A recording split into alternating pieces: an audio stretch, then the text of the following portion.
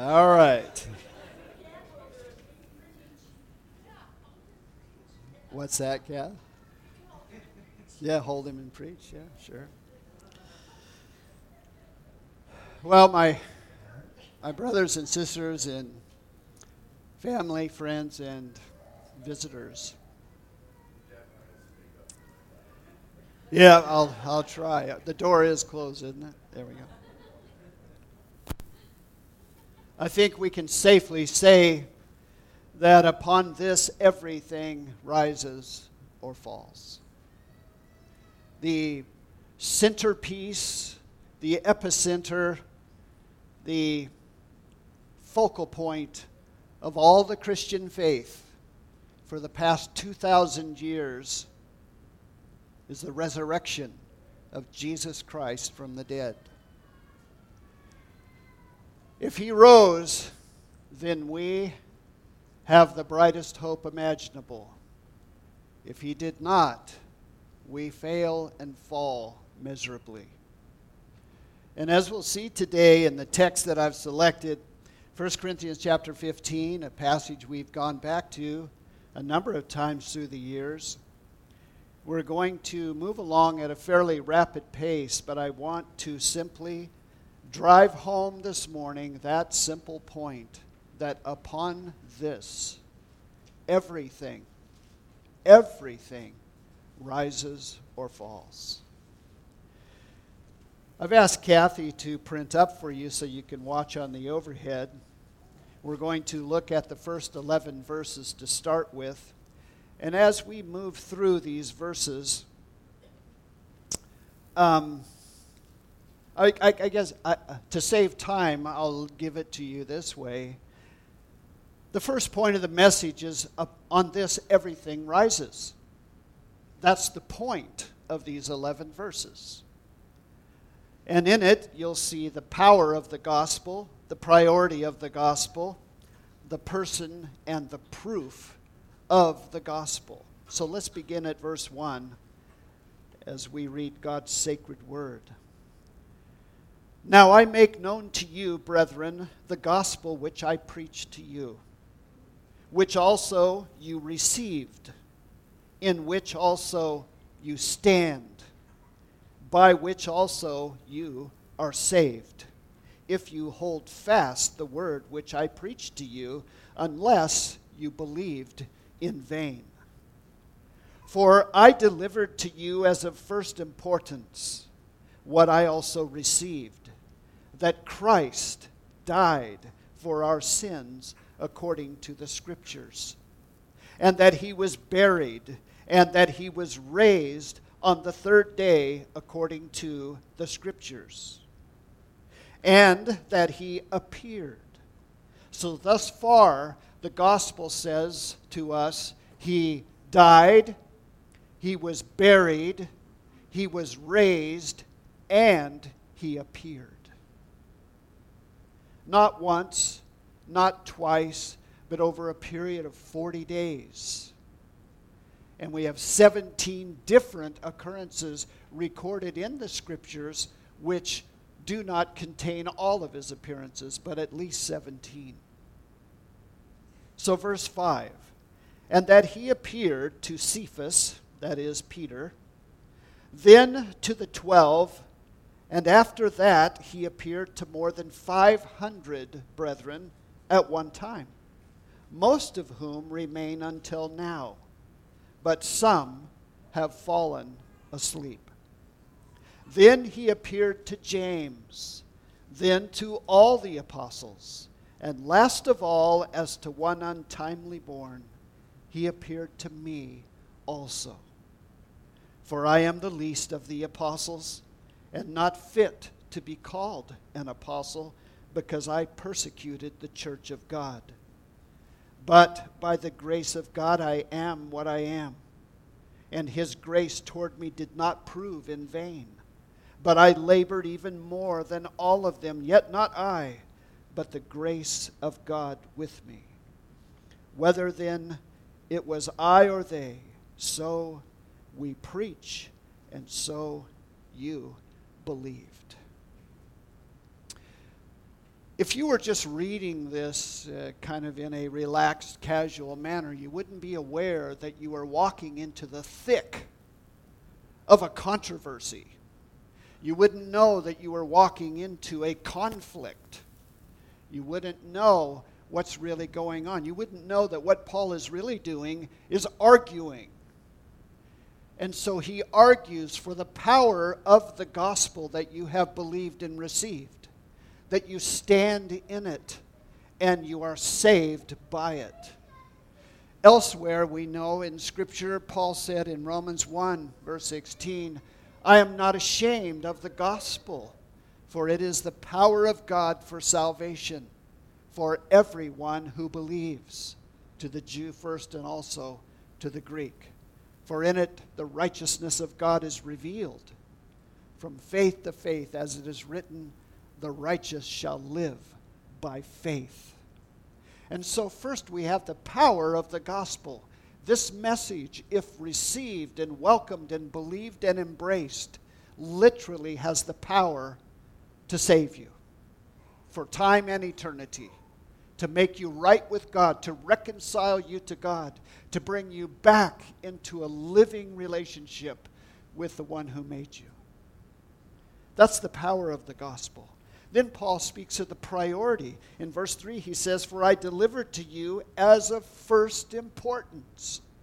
In other words, right at the heart of our faith is the resurrection of Christ.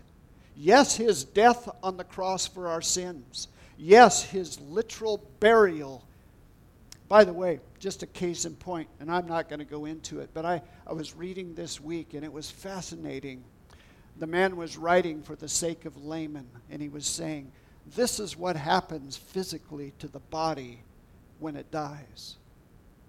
And he walked through the hours of what takes place when the heart stops and the organs shut down and the blood moves to the lower extremities. And he just walked through all the process. Nowadays we have mortuaries and we lay people there and they embalm them and they do it all in a very highly sterile environment and out of sight and away from us. People at this time understood death and they understood what happens at death, and they know that within the first 48 to 72 hours it's catastrophic what happens to the body. So when they say he was dead and buried, they knew exactly what they were talking about. But we're told here that he rises. He rises from the dead. According to the promise of the Old Testament scriptures, the proclamation of the apostles, and the witness of preachers and missionaries and martyrs for the past 2,000 years. A great company of witnesses all down through the centuries who proclaimed and extolled the resurrection of Jesus Christ from the dead. But he didn't stop at that. He appeared. He made sure that with absolute certainty those that he sent out into the world would carry a message, and burning within them was the conviction that he lives. He was like those two that met him on the Emmaus Road. And after he spoke with them and opened their minds to the scriptures and taught them about himself, then he left them and they turned to one another and they said, did not our hearts burn within us while he spoke to us in the way on the road? You know, I was thinking last night before I went to bed, I am aware of the limitations of what I'm doing this morning. What I'm doing is laying out evidence. I'm proclaiming what Scripture says. And I could tell you this, I do that to protect the church, to protect the gospel that's been given to us, to guard the doctrine, as Paul said. But I am fully aware that doctrine and evidences did not die on the cross for us. A person died on that cross for us. Which reminds me that, Tony, even through your fumbling and your best efforts at bringing a message, your confidence can't be in your message, can't be in your outlines, can't be in your approach. Your confidence must be in the Holy Spirit himself, who came from heaven, who is among us, and who testifies to human hearts the truth of the gospel. And unless the Holy Spirit speaks to you through me this morning, you'll just get some information and you'll hear it and you'll say, yeah, that was a pretty good presentation. Maybe I'll get a couple pats on the back on the way out. But nothing will change. You must believe. He says, in this, you receive this message. You stand in this message. You are saved by this message unless you believed in vain.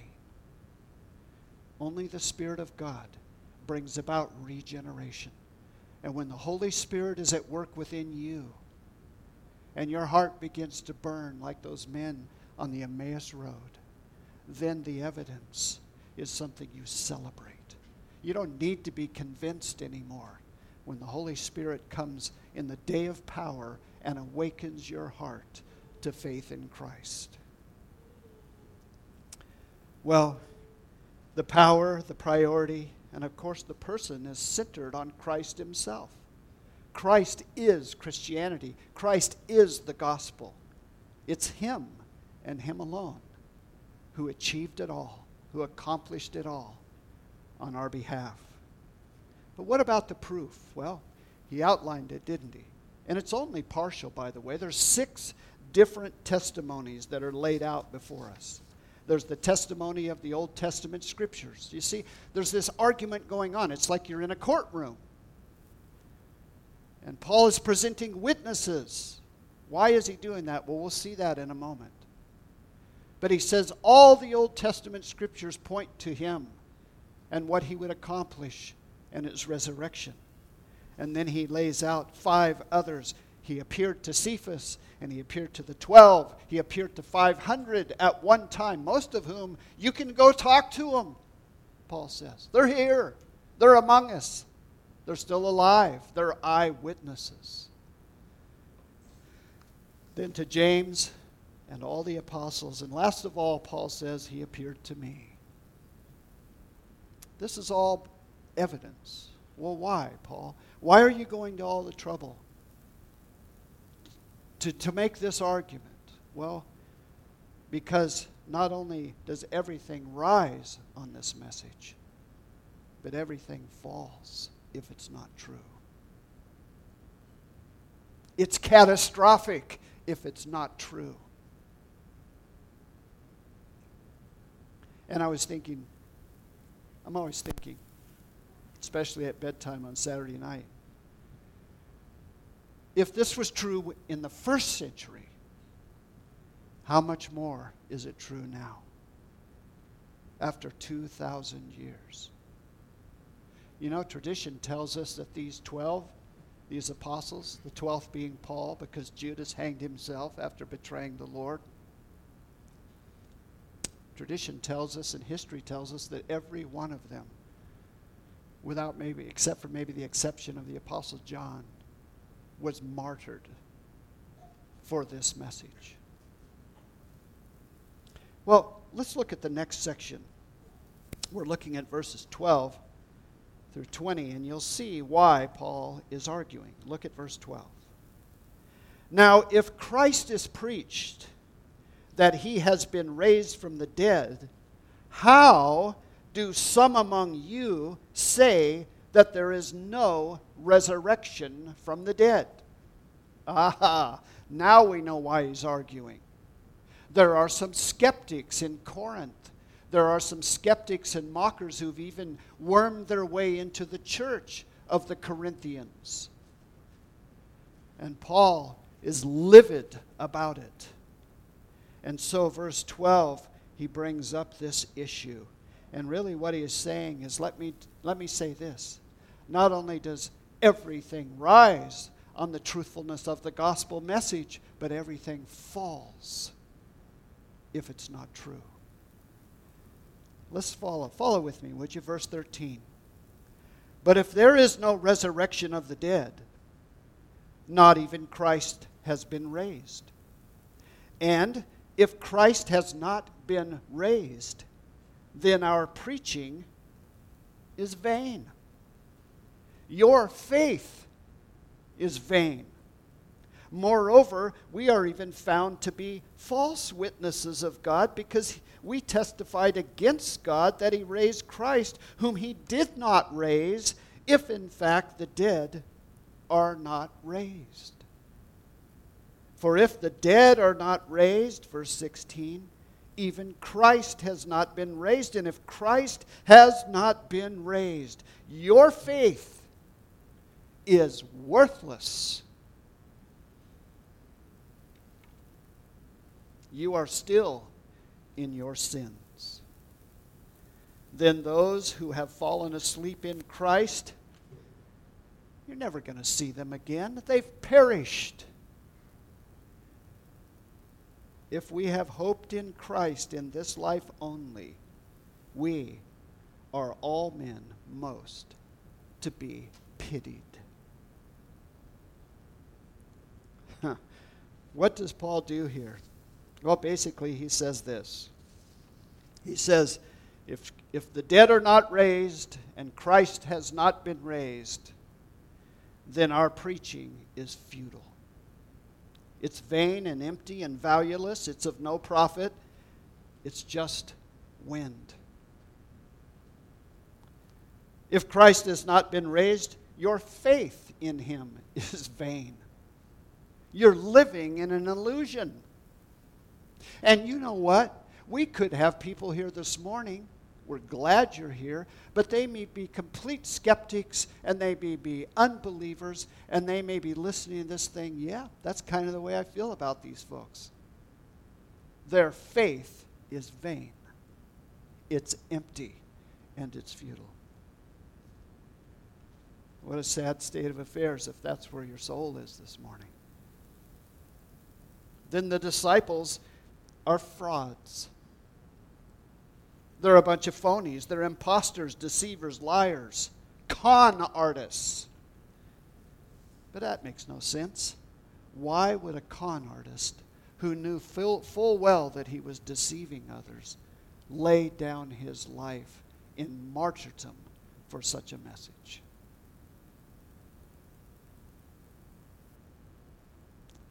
Not only that, Paul says, in verses 16 and 17, the cross has failed. You're still in your sins.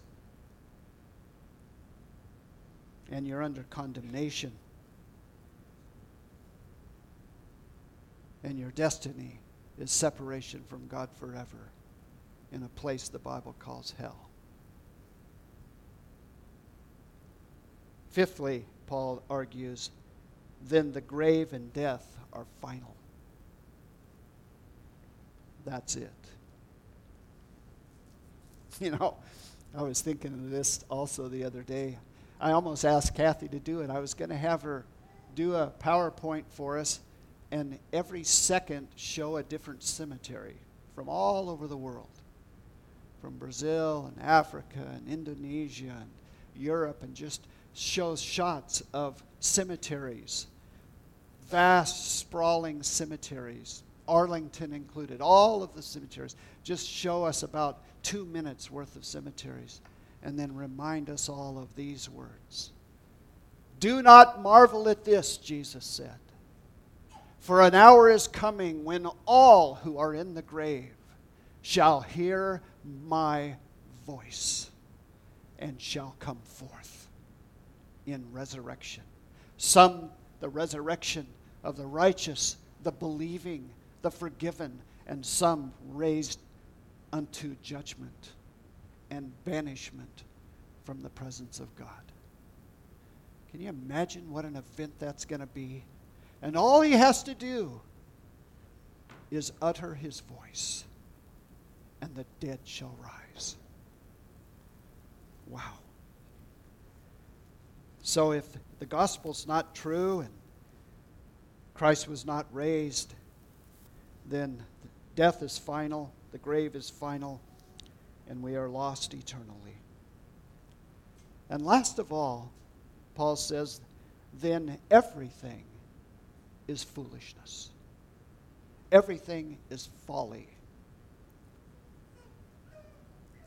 And so, those who are the skeptics, those who mock, and those who taunt, and those, just like in the first century, who now in our century, we have this new cancel culture trend. And Paul is arguing, you can cancel a lot of things, and you can mock, and you can deride, and you can disdain us for our belief in the gospel. But you'll never cancel it. Because Jesus Christ said, I will build my church, and the gates of hell will not prevail against it. Aren't you grateful? Boy, I am. And so, when we look at verse 20, Paul concludes this section in my mind. He says, but now Christ has been raised from the dead, the first fruits of those who are asleep. And this is such a beautiful idea. We're not accustomed to this kind of language, the first fruits. But all down through the Old Testament, first fruits was that time in the fall, after all of the work had gone into it, and here are these vast fields of barley and wheat and corn, various grains. And the first fruit was the first of the ripening of the harvest. And God here in His Word says that that's a picture for us, and we're to understand something. That the resurrection of Jesus Christ from the dead, that empty tomb that He left behind, that first fruits of the resurrection means this, that the resurrection from in the Lord's mind is incomplete until He brings in the whole harvest. Think of that. My resurrection is not complete, He says, until I bring all my sons and daughters home to glory. That's the meaning of the first fruits. Are you among the harvest? Are you one of His? Have you received Him, trusted Him, believed Him? I hope you have. So we have all these testimonies. Now just think about what's happened today. In these few short minutes together, we've had readers, we've had prayer, we've had a number of magnificent songs that testify to the resurrection of Christ as we celebrate together. We have all this going on. We have now the preacher fumbling about doing the best he can to bring a message. And all of this is taking place. Here's all these various testimonies. But there's one testimony that towers over them all. In fact, in many ways, it's the only testimony you need to receive into your mind and heart today and act upon it.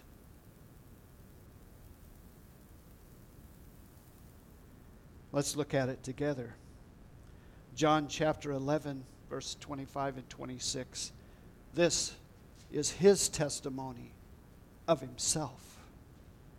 Jesus said, I am the resurrection and the life. He who believes in me, Jesus said, will live even if he dies. And everyone who lives and believes in me will never die. And then He asked this question, do you believe this? And I would not be faithful to the Lord this morning at all if I did not repeat that question. Excuse me. I apologize. Yes. I would not be faithful to him this morning at all, would I?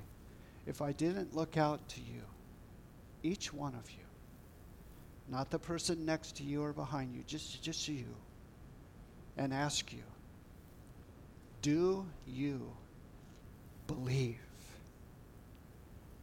Do you believe the gospel? Because not only does all of Christianity rise or fall depending on the truthfulness of the risen Christ, but your soul's very destiny will rise or fall depending on what you do with these words. Jesus said, the flesh profits nothing. It is the Spirit who gives life. The words that I have spoken unto you, they are spirit and they are life. And here he proclaims, I am the resurrection and the life. Do you believe? John chapter 1 verses 12 and 13 says, but to as many as received him, to them he gave the power to become children of God. To everyone who believes on his name. It is really a miracle. I'm aware that if I could stack the evidence of his resurrection from here clear to the ceiling, when it gets right down to it, you must decide to believe. It really comes down to that.